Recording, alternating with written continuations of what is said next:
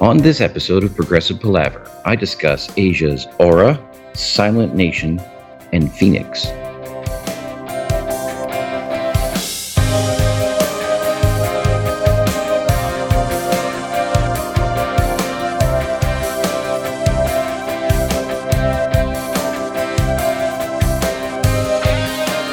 Hi and welcome to Progressive Palaver, a group of lifelong friends and appreciators of music discussing the greatest progressive rock bands, album by album. I'm Joe Beauclair, and on this continuing solo series of Palavers, I am going to continue discussing the Asia catalog, finishing up the John Payne era with Aura and Silent Nation, and moving into the rebirth of the original Asia with Phoenix.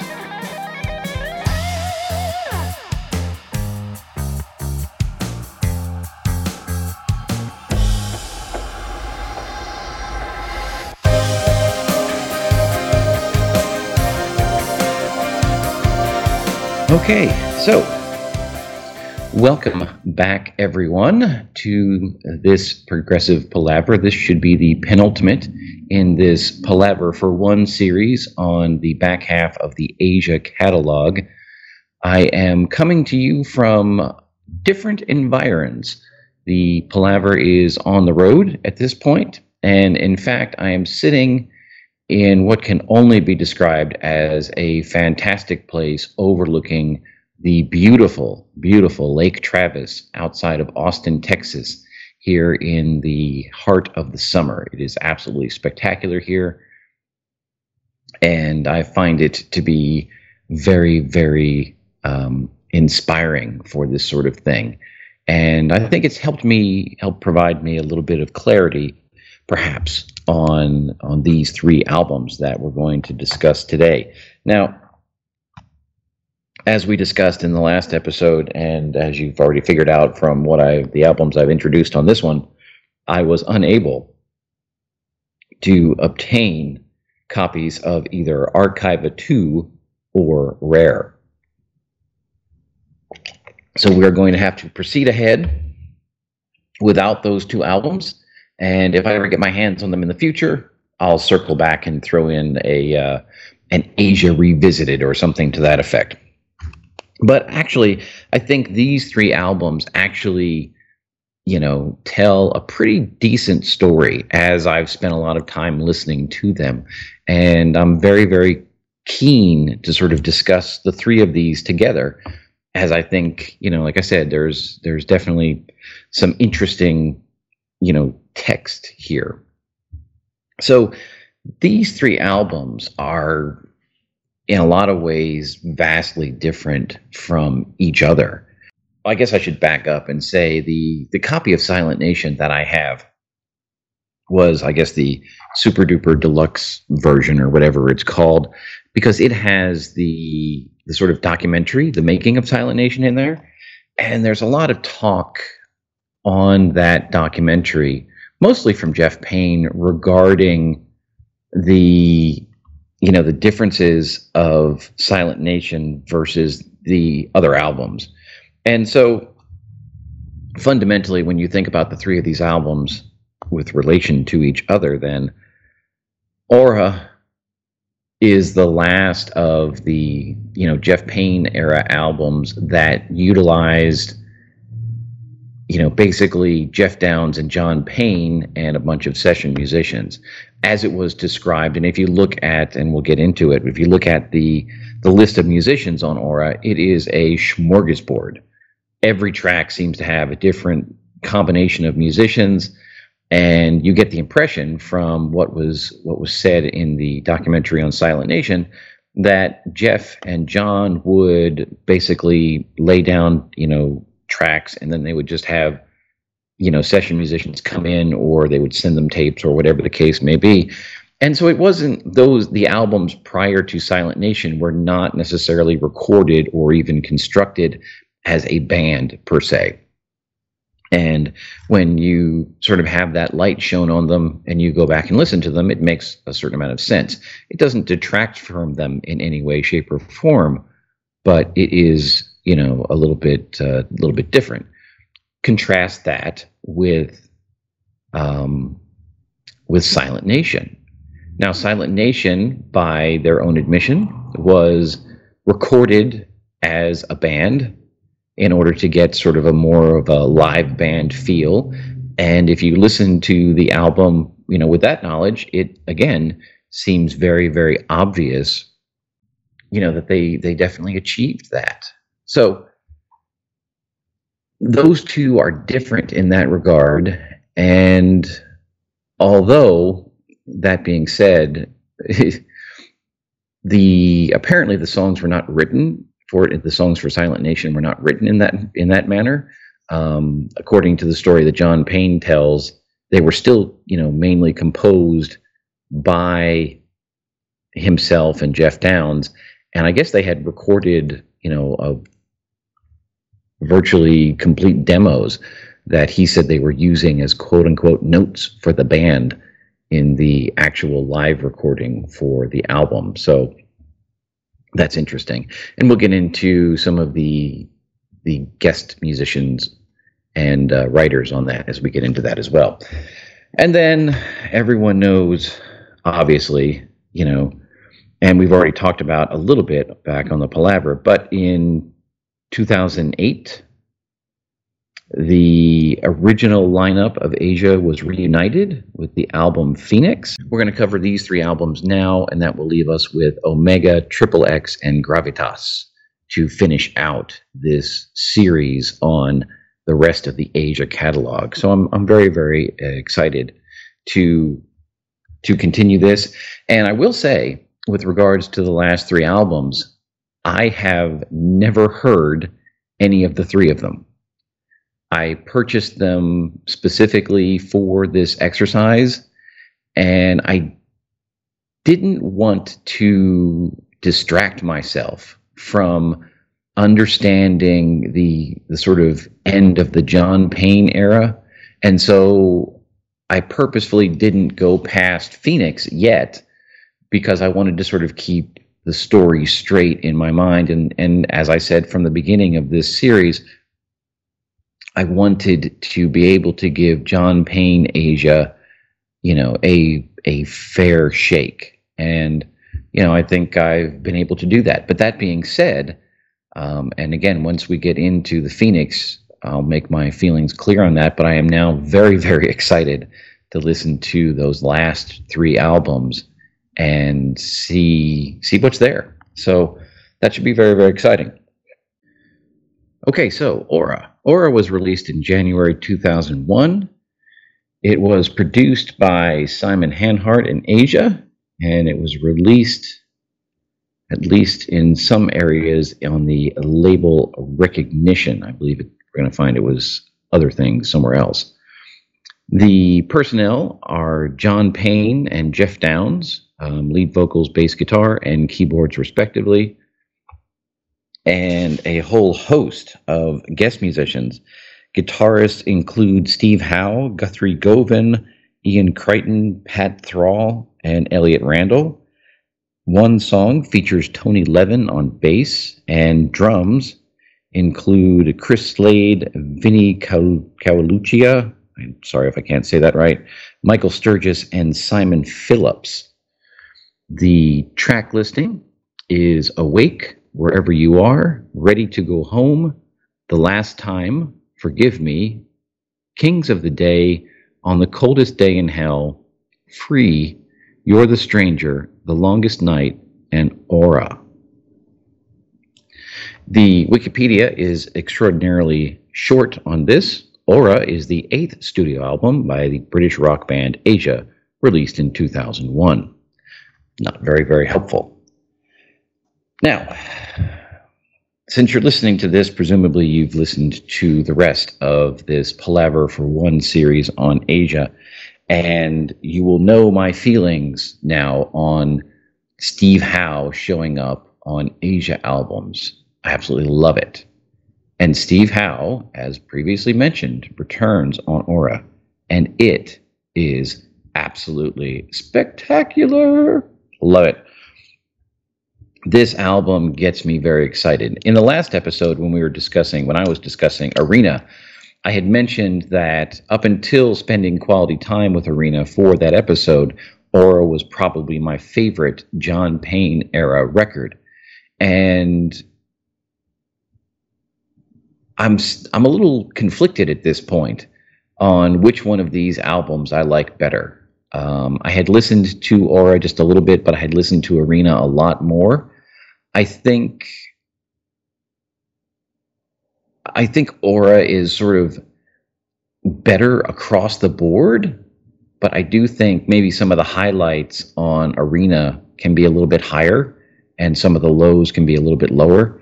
But I will say unequivocally that Aura contains my favorite John Payne era song on as well. So that is something that is certainly there. Now, as we mentioned previously, Aura apparently was recorded in bits and pieces by Jeff and John Payne, with adding studio musicians in.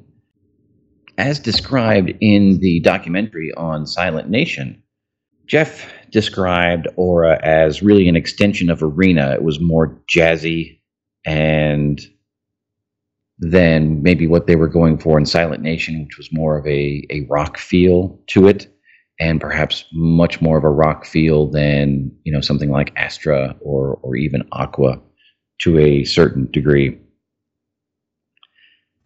I think listening to it, I think that the songs overall are pretty strong. I think you know, the songs in general are just solid across the board. And one interesting thing about this, there's one track on here, Wherever You Are, which is the second track on the album, actually features the Silent Nation lineup. Now, this is the only track that features that lineup of the four of them.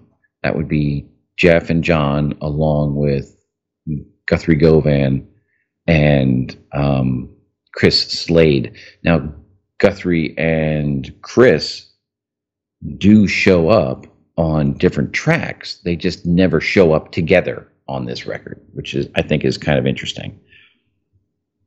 I also need to point out that this album features a cover by Roger Dean, and we all love when that happens. Anytime we get an album with a Roger Dean cover on it, we are very, very happy people. What I find interesting is this is, you know, there were two Aja album covers done by the other guy, and I forget his name right now, Aqua and Arena. And on the album immediately following those records, Aria and Aura, have Roger Dean covers. And it's interesting that in both those cases, Roger Dean uses a color palette similar to what was used on the previous non-Roger Dean cover. I don't know what that means. I just felt like I should point it out. You know, anytime I see Tony Levin's name, I sit up and I take notice, because I absolutely love Tony Levin. I love what Tony Levin does. I don't know that Ready to Go Home really showcases a lot of what Tony Levin can do. I'm kind of curious as to why Tony Levin, you know, shows up here on this record. It's kind of interesting. You know, again, this is a very, very solid album. I really, really enjoy it. I think, you know, especially given the way that these albums were recorded, you have to really give your hats off to Jeff and John as producers. I think, you know, they've shown themselves time and time again to be very adept at that. I think they do a good job. The album, you know, sounds great. The mix is very solid.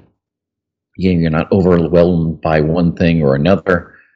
And I will also say, you know, John Payne has gotten increasingly better as a singer. And you know, while in Aqua we had some discussion about, you know, his dramatic persona, if you will, while singing some of these things, he's, you know, by this point he's learned to sort of rein that in a little bit, and he can still provide sort of the emphasis or the bombast without sounding, you know, too over the top about it. And I find the more time goes along, you know, I really do enjoy John's voice in terms of his singing. I don't always care for the lyrics necessarily, but the voice is really solid, and I think it can be very, very powerful when he wants it to be. As we get into the songs themselves, Awake opens with a really, really great groove. From the beginning, it's sort of obvious, if you will, the connections between this and Arena with that, sort of jazzy feel to it. And I just think it's a really, really great way to open the record, gets you into it right away, and it kind of takes you places. So according to the wikis, the lyrics for Awake were adapted from the Rubaiyat of Omar Khayyam. And I don't know, maybe that has something to do with it, but there's a good sort of flow and pace to those lyrics that fits in very well with the groove of the music. So I think that works out really, really well. When you talk about Wherever You Are and Ready to Go Home, so as we already discussed, Ready to Go Home was written by Andrew Gold and Graham Goldman, but Wherever You Are was co-written with them. John has, a chance to sort of go off and deliver some of those really, strong, heartfelt vocals here in Wherever You Are, sort of near the end of that. And Ready to Go Home, it's very melancholy, but yet it has this sort of peaceful feel to it. And there's just something about that chorus that feels, it's sort of a juxtaposition between discomforting and comforting at the same time. It's very, very strange, but I do really, really find myself responding to that song. So I'm very much on board with that. Now, the last time. So here we are, 4 tracks in, and now we get, that little bit of Steve Howe magic. And given what's going to happen later in this record, this is a really, really great sort of way to let you know that the magic is here. Now, again, Steve Howe shows up on 2 tracks on this record, this track and Free. And this track is it's a different track, and if you listen to, you have to really kind of pay attention and realize that it's Steve Howe, and Steve isn't doing all of the outrageous things that he normally does, but it's still very much Steve Howe. So you've got Steve and you've got Vinnie Colaiuta. Colaiuta? That's what we're going to go with. Colaiuta. And you've got this killer sort of vibe going here. You got some great low end going in there. I think the sort of rhythm of this is weird, and so Steve has to kind of be Steve Howe to fit in there. I don't know really what else you would put in there. Now, as you get later on into the song, though, you sort of start to get a little playoff, because Ian Crichton also shows up on this, and it's a fun little game to play with yourself of which parts are Steve and which parts are Ian. And later on in the song, they kind of have a little bit of trade-off going on, and you sort of get this indication that in the right circumstances, and we had this with Asia, or I'm sorry, with Aqua as well. Steve can function very well with another guitarist, and he can be Steve Howe, and he can augment what the other guy's doing, and the other guy can fit in well with what Steve is doing, and it just kind of creates a deeper texture. So, I really enjoy the fact that Ian and Steve seem to play off each other very, very well as this song goes along. And, Vinny makes this for me. And at the same time, you've got Jeff and John sort of, providing this very cool, solid, rocky kind of bass in there.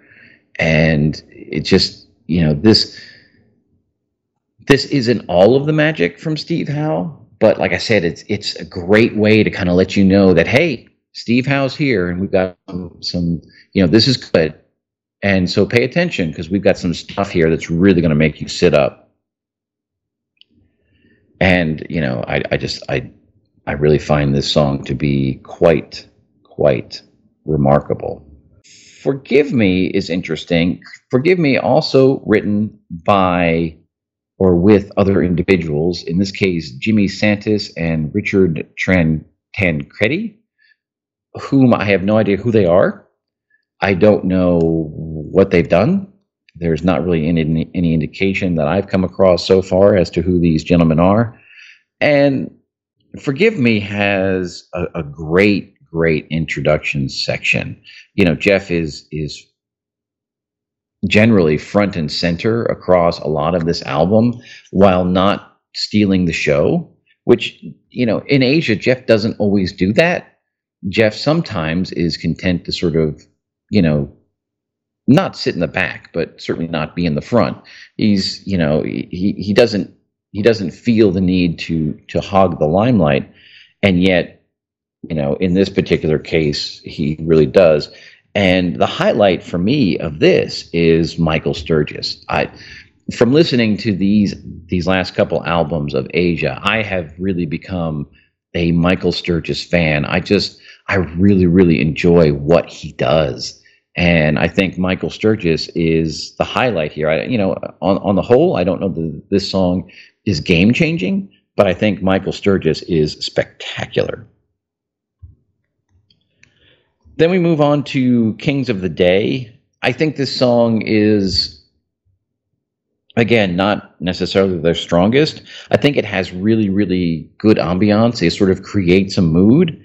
And I will say that Guthrie Govan on this, I think, is really solid. I enjoy Guthrie's work on this. And I think in a lot of ways it speaks to what we're going to hear on Silent Nation. And much like Michael Sturgis was sort of the high point in Forgive Me, I think Guthrie is definitely the highlight of Kings of the Day. That then takes us on to On the Coldest Day in Hell. Ladies and gentlemen, here is your John Payne drama. It's it's a little bit over the top. It's a little bit of a callback to maybe some of the things from Aqua, where John would kind of get off the leash a little bit. But much like then, I absolutely just love it. I find myself singing this song every time I hear it, and it's surprising how something that could be so schlocky really, to me, comes across as very enjoyable. Definitely like it. Now, what I find interesting is at about 4:15, you have this breakdown thing, and it reminds me a little bit of something that, oddly enough, Duran Duran did on the album Big Thing. Or it could be more of a Marillion moment, depending on your perspective. I want to say there's something sort of in the back half of the Marillion catalog, but I can't really put my finger on it. But around about 4:15, that song changes a little bit, and you get into this interesting little deal. And then, ladies and gentlemen, we get to the pinnacle, the apex, the acme of John Payne era Asia, and that is the song Free. This song, I think, is largely responsible for me thinking that Aura was my favorite album all these years, at least among the John Payne era Asia albums. This song is just, I I don't even have words. Well, actually, I do have words. I'm gonna say a lot of words here to describe this song. But needless to say, this song gets me excited. This song is all of the magic of Steve Howe rolled up into one. I mean, everything, as we've gone through this song, Free, it may be the best Asia song ever. I'm not 100% certain, but there's so much to it. And this song, even when you're talking about Asia, original Asia, and we covered this when we did the first two albums, and I talked about it, I think, in the Astra section as well.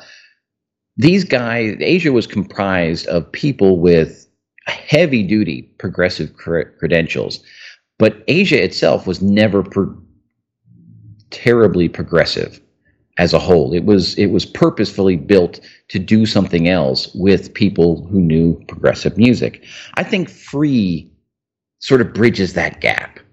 Free cashes in a lot of. I don't even know where to go with this. I'm sort of overwhelmed by this song. But right out of the gate, Steve Howe has this driving riff, and there's this solid bass that's sitting underneath it that really kind of makes you feel good. And then Jeff comes in and he adds to this, and so now you sort of start to get this complexity of parts that are fitting together and really, really driving this music along, and this song really does drive along. And then the chorus, one of the things about this, the verses here is, again, this is one of those songs where it creates the tension. And as we've discussed previously, a lot of times when you have that sort of tension created in your verses, inevitably the chorus will dissipate some of that tension. It's very difficult to have sort of a catchy hook chorus that maintains that tension. But in here, the chorus seems to be very surprisingly balanced, and it does maintain most of the tension. It doesn't maintain all of it. It maintains enough to sort of, keep you in the mood, if you will, but at the same time, it still is very much sort of a chorus feel to it. Now, at 3 minutes, there's sort of this break, and you get what I can only call the original Asia moment. I'm going to assume that this is Steve Howe and Jeff Downes just saying, hey, remember when we did this? It was really cool. And it's still really cool when they do it again. From that moment, it goes into the first guitar solo, which I'm going to assume is Steve Howe. And so again, this is another case. So on this song, you have Steve, Ian Crichton, and Pat Thrall all playing guitar. And I think it's easier to pick out Steve Howe. I don't really know that much about Ian Crichton or Pat Thrall, but I'm going to assume that the first part of the guitar solo is, in fact, Steve Howe, just based on listening to it. Then there's a breakdown at about 4 minutes, which is spectacular, and then you get into a second solo at about 4:30, which I'm fairly certain, I'm going to guess that it's Pat Thrall. If anybody knows for certain or differently, please let me know. But I'm going to assume that it is A, not Steve Howe, and B, I'm going to guess, based on what I think I know, that it's Pat Thrall. But this whole section from 3 minutes into about 5 minutes, so you've got this 2-minute section of music that is just off the charts phenomenal. And it's got a little bit of Asia in there. It's got, these two great guitar solos in there. And then it goes back to the verse at 5 minutes. Now, with 2 minutes left to go in this song, you're back to the Asia moments, and it sounds like we're going to wrap this whole thing up. It sounds like we're starting to wind this thing down, and we're going to stop this song here.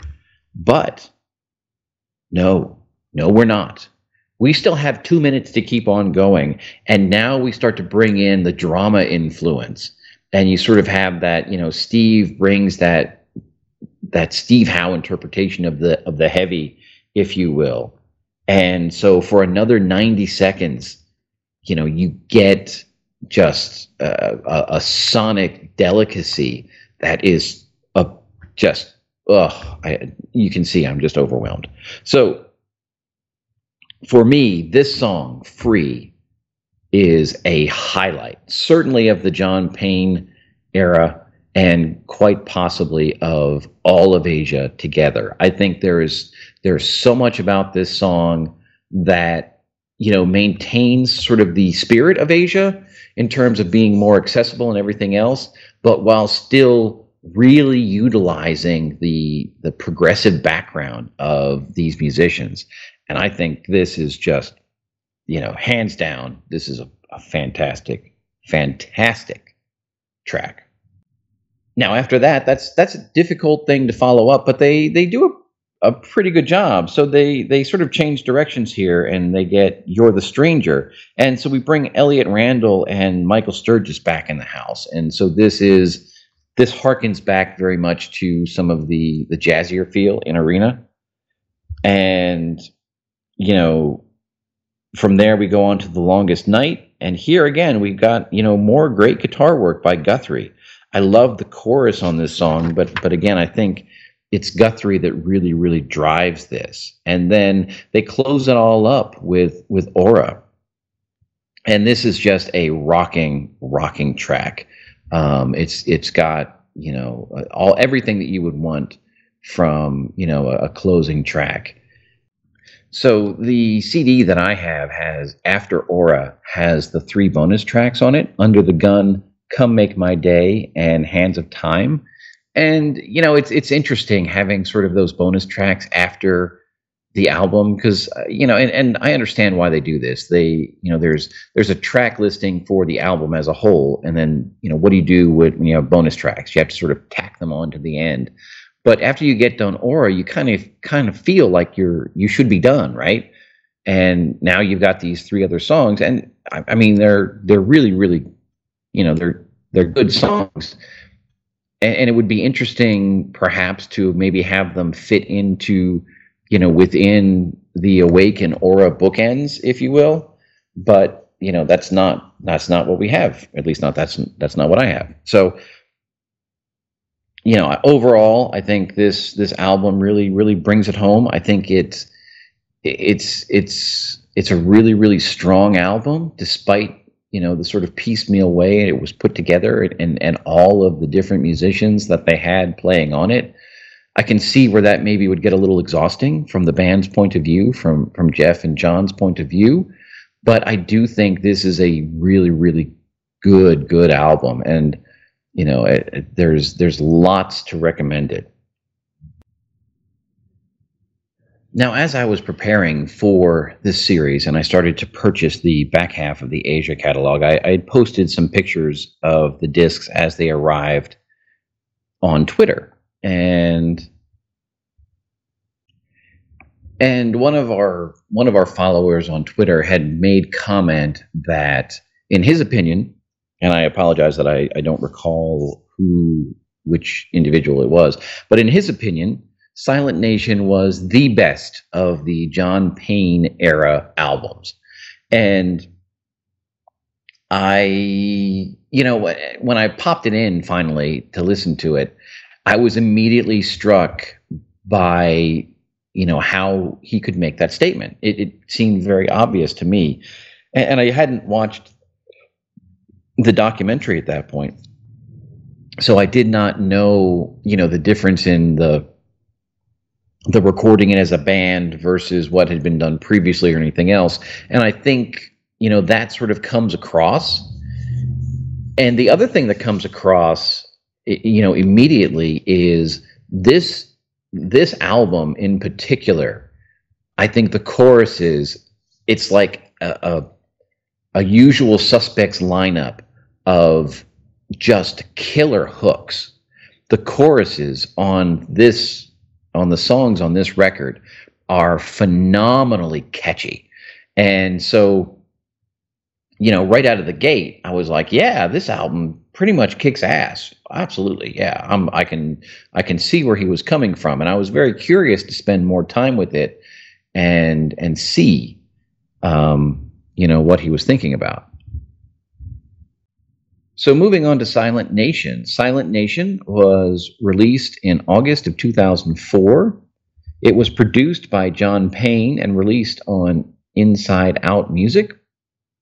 It featured a more or less stable lineup of musicians. John Payne, vocals, now credited with guitar as well as bass.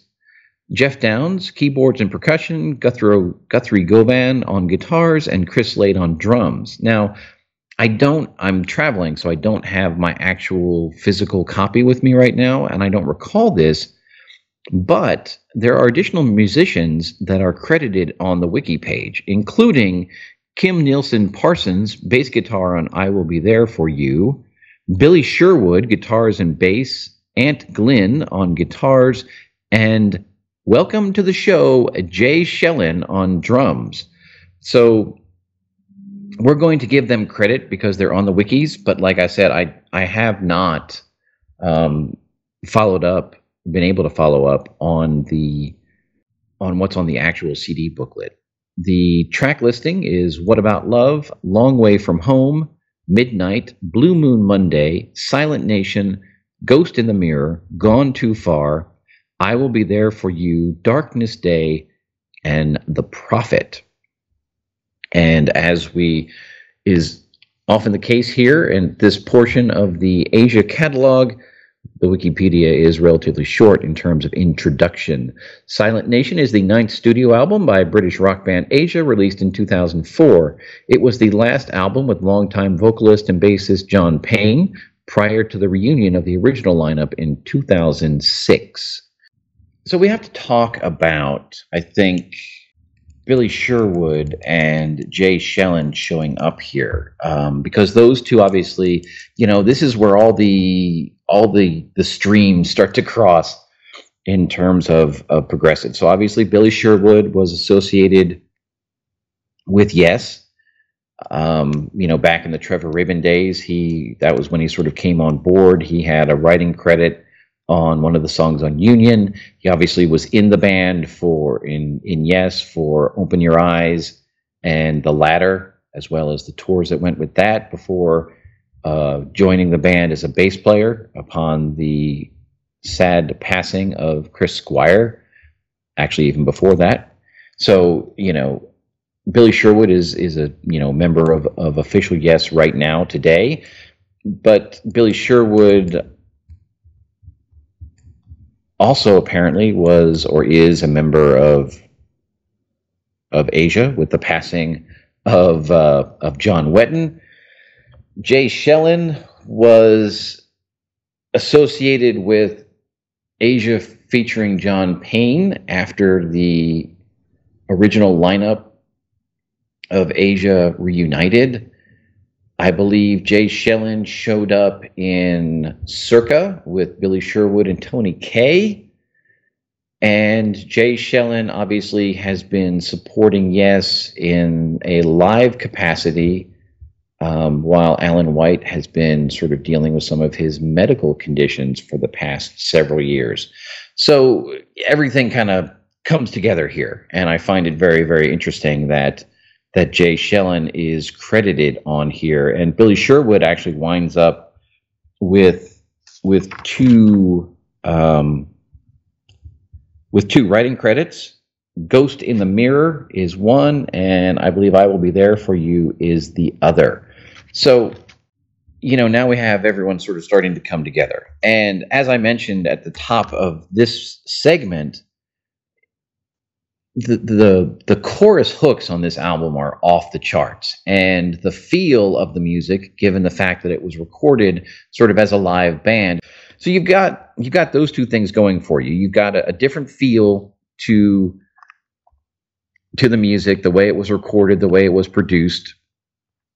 And, as John said, doing it as sort of a live band all together, all of the songs, you have sort of a continuity of sound, which maybe you didn't have when you had, a whole host of different musicians coming in and out for the other previous albums. So you've got that, and you've got these hooks. And so at first blush, yes, Silent Nation seems, like maybe it's top of the heap. But Silent Nation is one of those albums where the more time I've spent with it, the less I've sort of been impressed with it. I recognize the hooks and I like the hooks, but I find a lot of what is in between the hooks, a lot of the verses, the intros, whatever the case may be, they're not bad, but they're just not overwhelming. And so I'm not going to I can totally see why someone would really, really like this album. There's a lot to like here. Just for me, for what I listen to personally, I'm going to keep Arena and or Aura on, ahead of this in the ranking.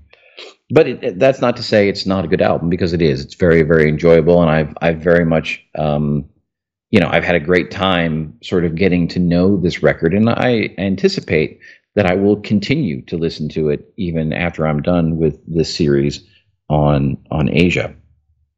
But let's cruise through the tracks really quickly, if we can. So What About Love? Basic beat, good melody, and here again, right out of the gate, we've got one of those big choruses, right? The sad thing is the lyrics for this particular big chorus are stupid. So if you listen to it, if you sing along with it, it's great to sing along to, and your ear likes what you hear. But if you stop and think about it, it can kind of detract from everything. Moving on to Long Way From Home, the piano open reminds me of Fly From Here, which I thought was interesting. I also like the gritty vocals in this one. John's getting a little bit of growl in his voice here, and I kind of like that. But it's, here again, you've got another very, very straight beat going on. It really makes me yearn for Michael Sturgis when I listen to this album. And throughout the beginning of this album, here again, we were talking about how in Aura, Jeff Downes was kind of more in front, if you will, leading certain things and being, very prevalent in his keyboard lines. Jeff Downes is pretty subdued in the first half of this record. And, I don't know what that means. It illustrates the fact that Jeff is willing to and can do whatever the music requires him to do. And I admire that. Now, the next two songs, Midnight and Blue Moon Monday, as I've been listening to these, they suggest to me a Kansas influence. I get, this indication, if you will, of, they're going for that Kansas wall of sound type guitar sound. But in this particular case, it comes off a little bit smaller than maybe what Kerry Livgren and Rich Williams were able to produce on some of those earlier Kansas records. And I think certainly in Midnight, Jeff's organ sound really plays into that an awful lot. That was, something Steve Walsh was not particularly known for his keyboard sounds. And so you had a lot of, organ type sounds. And I think this in Midnight, that's what it makes me think of. Maybe I'm totally crazy. I'm not sure. And here again, another big but simple kind of hook.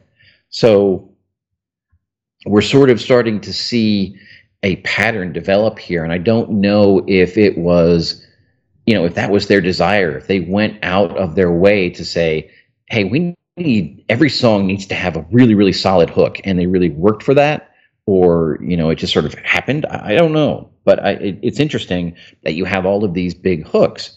Blue Moon Monday is another one. The chorus on that song is just freaking huge. It is enormous. It is monster. But the verses kind of miss the mark. On Blue Moon Monday, you've got, like I said, you've got this huge, enormous chorus, and the verses don't really lead you there, right?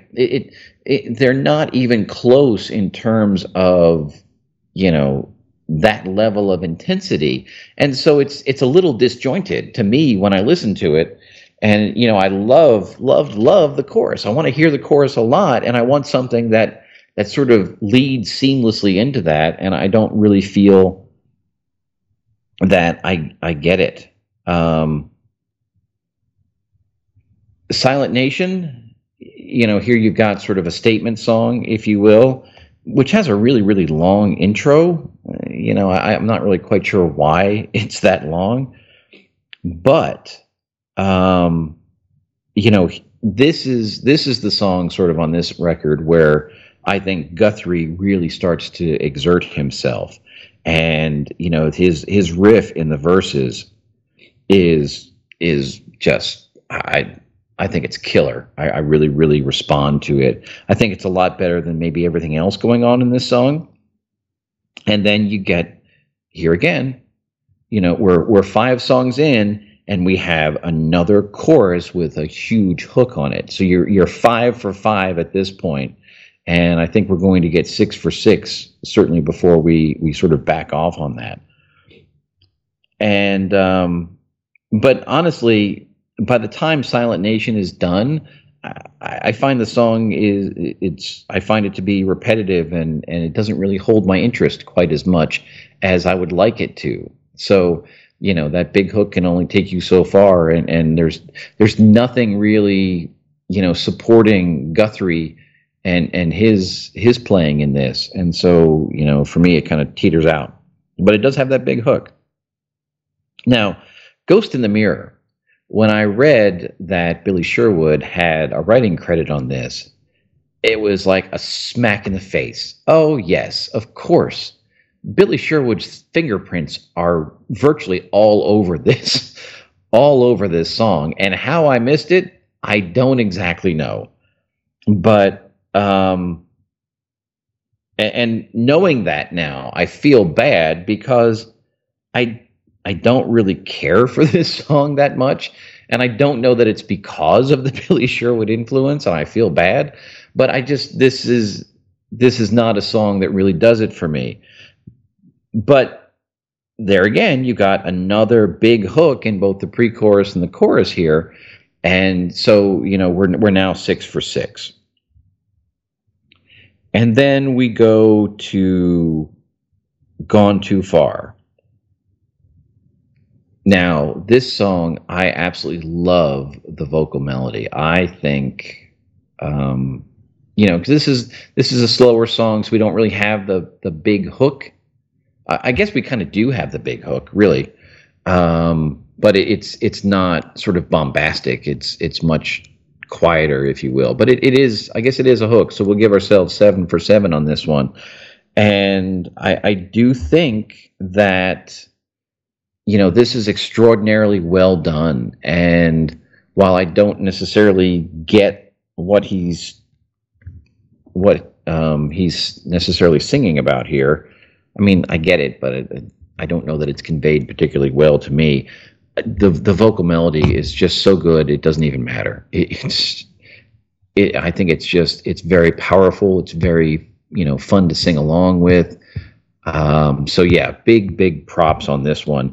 And, here again, I'm going to give credit to Guthrie because, Guthrie gets sort of the ability to, with the solo section or sections, as the case may be, to really kind of go off and do that sort of, soaring guitar thing. And I think he does it very, very well. And I think it really, really adds to this song. So Gone Too Far, big thumbs up. Like that one.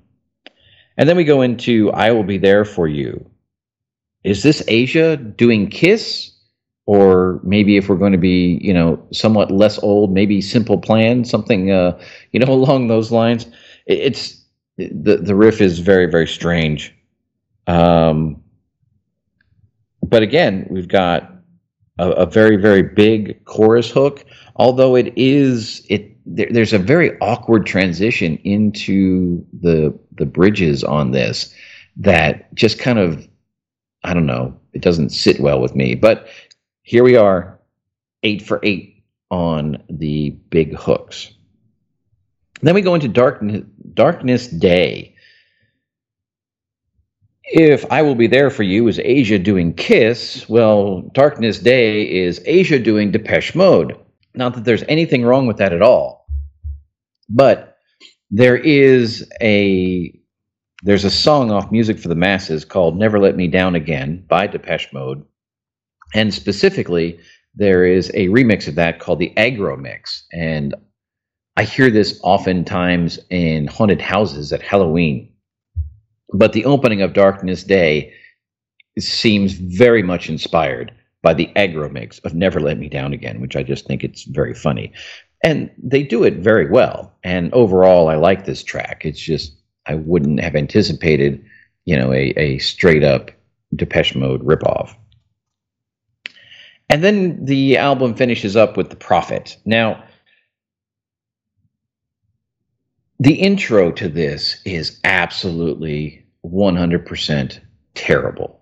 I have no idea what these guys were thinking here, what Jeff was thinking in particular. This sounds like 2112 era keyboard effects. What the hell? We are in 2004 at this point. There is no reason to have sort of like late 1970s pseudo wind effects, for a keyboard intro to a song. It just, I have no idea why this particular opening part of this song is here. It boggles my mind. But I'm happy to say, once you get past that intro and the piano comes in, it is so much better. Absolutely fantastic. And so it sort of recovers itself there. And, all in all, it's a good song.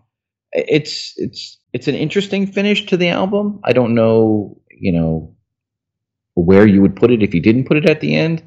But, I definitely don't think that, it's maybe the strongest track that Asia with Jeff Payne put out there. All in all, it's a very solid album. I do like it, but I don't think it holds up nearly as well as Aura or Arena. But it is, there are a lot of big hooks there, and I think what they were going for in terms of recording it as a band, I think it really does come through. I think they were 100% successful in being able to do that. So very, very cool. And then finally for this episode, then we get the return of the original lineup of Asia. So Phoenix was released in April of 2008. It was produced by Asia and Steve Rispin and released on the label Frontiers.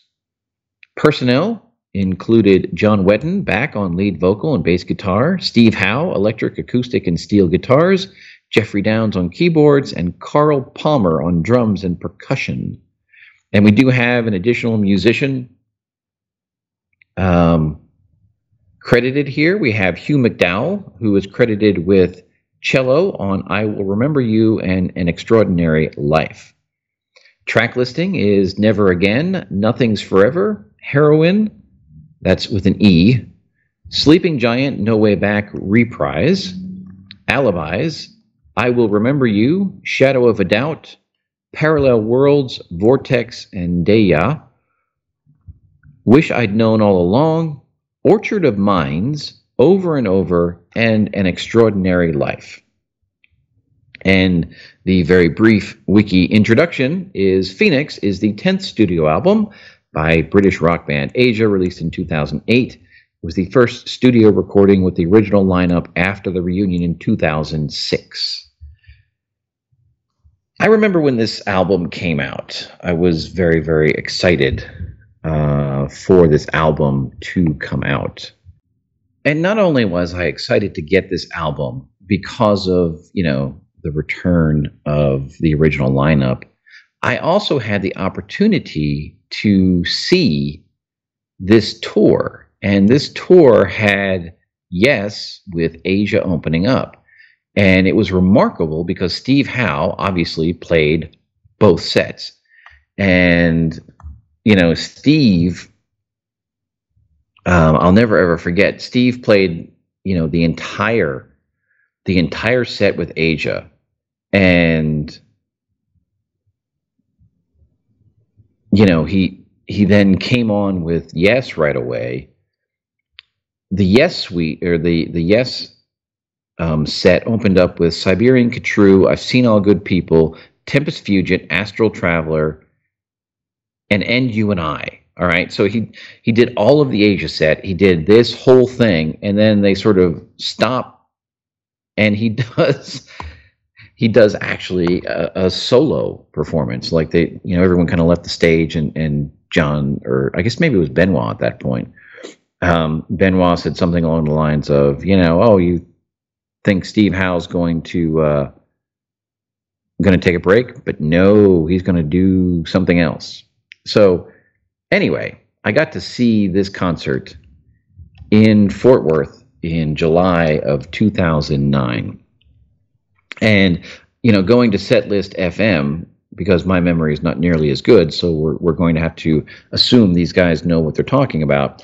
They opened up with Wildest Dreams, Only Time Will Tell. Then they played An Extraordinary Life. And I wish I could remember this, actually, because Setlist FM says they then did Video Killed the Radio Star, as well as The Court of the Crimson King, which John Wetton has sort of, become very famous for performing. Notably, he performed it with Steve Hackett's band on their excellent live album from Tokyo. And then The Smile Has Left Your Eyes, Don't Cry, Fanfare for the Common Man, Soul Survivor, and Heat of the Moment. So a very, very solid, set from them at that point. And I remember, being very happy that I got to see Asia perform, because I wasn't sure that was something that I would have been able to see. Now, if you listened to, the original Asia episode that we had, where we discussed Alpha, and then we sort of dabbled in, things that came after. We talked a little bit about Alpha, a little bit about Astra, and I touched a tiny, tiny bit on Phoenix. But at the, in that particular setting, the group was not particularly interested in going too far down the road. They were really keen to sort of discuss the connections between Yes's drama and Asia, and where Steve Howe went sort of in the immediate aftermath of leaving Yes. And at the time, again, while we didn't get into Phoenix too much, I was very, very high on Phoenix. I've been high on this record for quite some time. And as I started to listen to it a little bit more closely for this particular section, I kind of went back and spent some quality time with it. And certainly as I was at the same time listening to Aura and Silent Nation, initially, this time around, I was starting to think that maybe, there was more hype to Phoenix than substance. And perhaps that, this particular outing was, a bunch of older musicians, resting on their laurels, so to speak. And I was a little concerned on how I was going to deal with this record. But I'm very happy to say that repeated listens to this record then turned me around again. And much like most of the really, really enjoyable records that I own and that I've spent quality time with over the years, this album, the more I listen to it, the more time I spend with it, the more things that I find that I really, really like. And you have to sort of dig deeper. But the deeper you dig, the more stuff you start to find. And what I found is that the more time I spend with this album, the more I'm really coming to respect it. And that's really why I'm excited to finish up recording this episode and then be able to get into the three albums that I've never heard, which would be Omega, Triple X, and Gravitas. Because based on what I've seen here on Phoenix, I just can't wait. So that being said, I think the songs on here have a lot of depth, and it's amazing how easily they were able to sort of reestablish what this group of four musicians had going, back in the mid '80s. The Asia balance is here. It's very clear. You've got very talented musicians with certain skills, and each one sort of rotates through and has their time to shine, so to speak, without overwhelming the others. Now, getting into the songs here, Never Again, is this what better way to sort of herald the return of the original lineup of Asia than Never Again? I'm sure it was a conscious decision to either A, record this song, or B, put it first, because this is like, heat of the moment part 2. And it's like, hey, remember that song you liked back in 1986? Well, this band is back and we can sound just like that again. I'm happy to say that they don't do that all the time, but they have the ability to do so. And, I can't help but wonder, given what we just talked about, if maybe some of the experience of writing Free for Aura and sort of Jeff and Steve revisiting, that sort of that sound, if that didn't in some way sort of point towards this. I don't know. But Never Again, it's an original Asia song. You can't mistake it. And John sounds a little older. He sounds good, but he's got like a little gravel in his voice now that I think adds a little bit of character to it. Really, really like it. And then it goes into Nothing's Forever. Now, Nothing's Forever starts with this a cappella intro, right? And then from that, there's like this sort of weird trumpety keyboard snare thing going on. I do think that the verse creates a sense of noir, a sense of mystery. You have sort of the impression of being taken someplace. It's very cool, and that it's that sort of level of intensity that maybe I wouldn't have caught first pass, but the more time I spent with it, the more I'm like, yeah, I really, really like it. And the chorus in this is sappy, but it's very listenable. So it doesn't detract from anything in terms of being too accessible. And then of course in the second verse of this, you get the Steve Howe acoustic stuff, and we all know how I feel about Steve Howe on an acoustic guitar. I think, honestly, I'm beginning to believe that nobody does that better. Moving on to Heroine. That's Heroine with an E, as in female hero. It's an unfortunate homonym, but one that doesn't seem to bother John Wetton at all. He just kind of blows through it, and I think it's a very, very sweet song. I mean, there's nothing really to say about it. It's it's a nice ballad.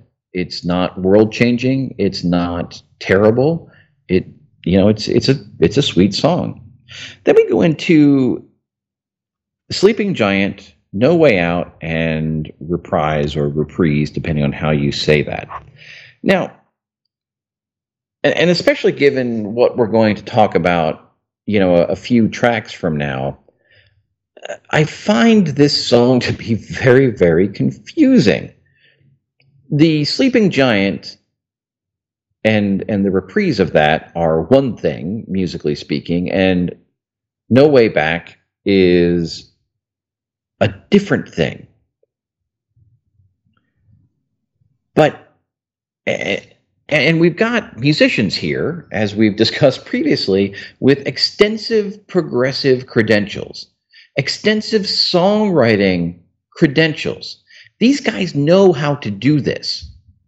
So could someone please explain to me why, if they were going to string these 3 bits of music together as a single track, did they not take any effort at all to musically join them together? Sleeping Giant merely fades out while No Way Back fades in, and then at the end, the exact opposite happens. There's no attempt here to join these up at all. It really is 3 separate tracks that are just faded in and out of each other. It drives me up a wall. I can't understand it. Now, that being said, these 2 musical themes, if you will, are really, really cool. Sleeping Giants has definitely a Tales from Topographic Oceans feel to it. And No Way Back is just freaking huge. I mean, it is kick ass from the moment it gets going. And the vocal performance is phenomenal.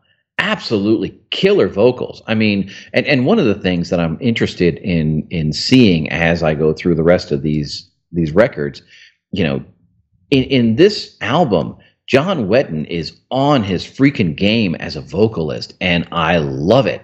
Absolutely love it. I think he's fantastic, and I think No Way Back is a great example of that. It just gives him a chance to really, really drive it home, and I think he does it very, very well. He seems to have a really, really strong voice at this point. I wish that they had taken the time to maybe connect up these pieces musically better. So that's kind of a drag. Moving on to Alibis. Alibis is a 1980s song, and maybe not in the best way, if you will. John Wetton is singing high in his range on the verses, but it's okay. When we talked a little bit about Alpha, I think this came across. If not, it was in our offline text. But here in the Palaver, when we were talking about Alpha, Ken had made the point that on that record, John Wetton is often singing out of his range, and it sounds a little forced and a little thinner. Here, he's very high in his range, but it still sounds okay. So I don't know if that's just a better technique or what that is. I do like the chorus, and I love the end bit with the sort of harpsichord and wood block bit. I think that's a really, really enjoyable way to end that song. I Will Remember You.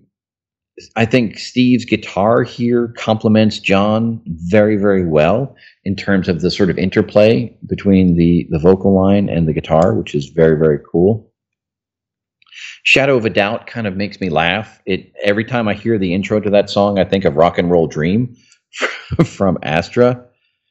And but that's okay. It's all good. Nothing wrong with that. And I think John Wetton and Jeff Downes seem to like occasionally to sort of write these straightforward sort of rock pop songs, and this is a good example of that. Now, the next track, Parallel Worlds, Vortex, and Deya. This is prog.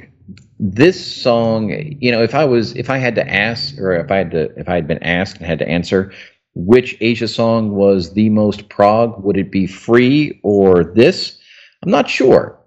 But certainly within the context of this album, this track stands apart because you have three very different portions of the song, musically speaking. But unlike the previously mentioned Sleeping Giant, No Way Back, and Reprise, these are, they flow into each other. They're connected musically. You can tell where the transition is, but it's not abrupt. It's very smooth. It's well done. And so the fact that they can do that here, I don't know why they didn't do it up above. But this is great. Parallel Worlds has sort of a countdown to 0 in terms of the vocal melody and sort of that tension. Obviously, the subject matter is totally different, but it's a beautiful, beautiful vocal memory, and I love it. I think Vortex is just killer. And then at the end of it, as we get into Deya, we get more, yes, more Steve Howe acoustic. Please, please, please, please give me more of that. I want it. I want more of it. I hope I hear lots of it in Omega and Triple X. Now, this is where this next section of the album is really where some of the payoff is for spending more time with this record. Wish I'd Known All Along and Orchard of Minds in particular are songs that I probably didn't really care for when I first listened to this record. However, the more time I spend with them, the more these two songs really, really resonate with me. I think these are spectacular. So when Wish I'd Known All Along opens up, you think it's going to be boring. It really does have an extraordinarily straightforward sort of opening. But then when the real verse and the chorus come in, oh my goodness, what a change of events. This is really what you're looking for now. This is interesting stuff. And it given, the first few seconds of this song, completely unexpected. And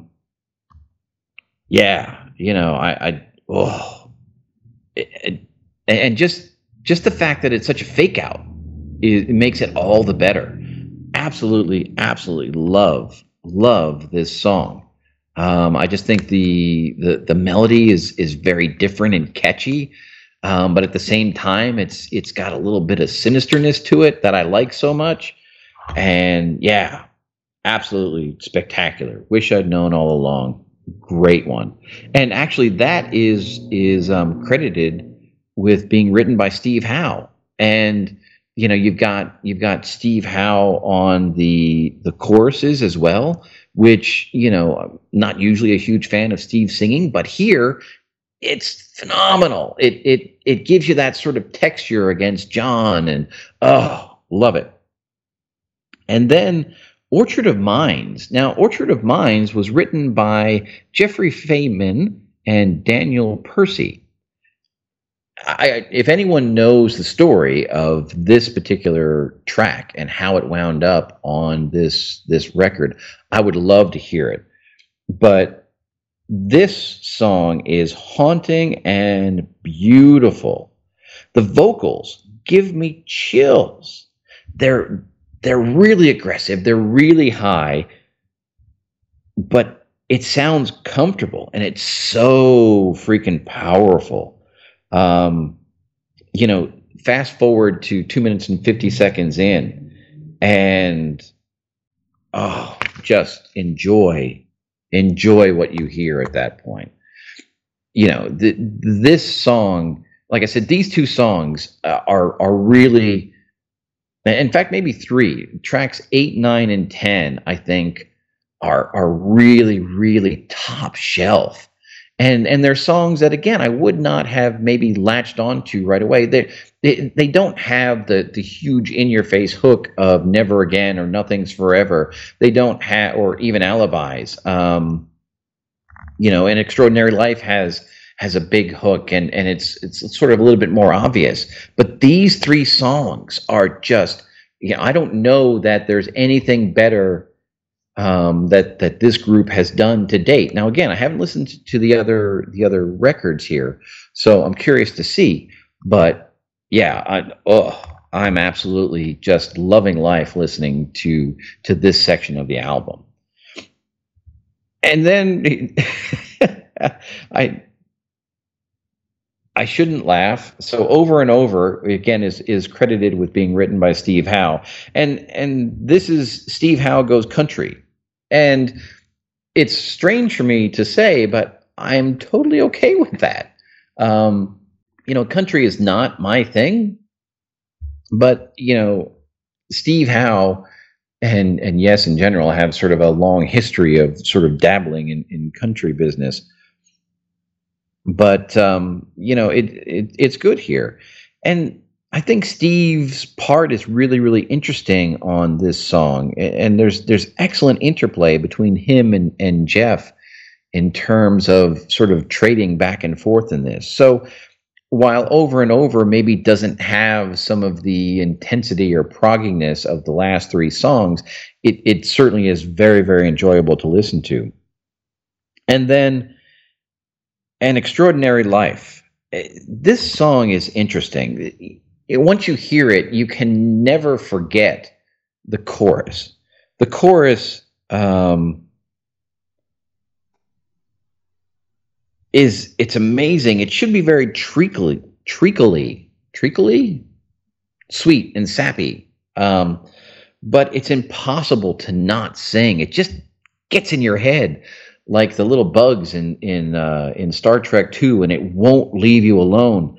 And when you think back to it, if you're not listening to it, that's what you remember. You remember that chorus because it is sappy, but it's not disgustingly so. But it's so enormous that you can't get past it. You can't not remember that chorus. But when you listen to the song, the amazing thing is really, to me, how aggressive the verses are, especially compared to how, sweet and over the top triumphant the chorus is. The verses in terms of the vocal line are pretty aggressive, and I like it. I like it a lot. I think maybe that's what balances out the chorus in this song and makes it palatable. So that brings us to the end of Phoenix. Now we're in the home stretch with regards to Asia. So we've got the 3 albums left, 2 more with this, classic lineup with the 4 of them. So that would be Wetton, Downes, Palmer, and Howe. And then for the last one, Gravitas, Steve left and he was replaced by, I believe, Sam Colson. Is that his name? Yes, Sam Colson. So I'm very, very keen to get into those records and see what we have. And then as we finish this up, again, these should be released in pretty short order. And then that will lead us back into celebrating Yes, as we get into celebrating Yes 50 and the Summer of Yes and the rest of the Yes catalog. But next episode, we have to look forward to the last 3 Asia albums. That would be Omega, XXX, and Gravitas.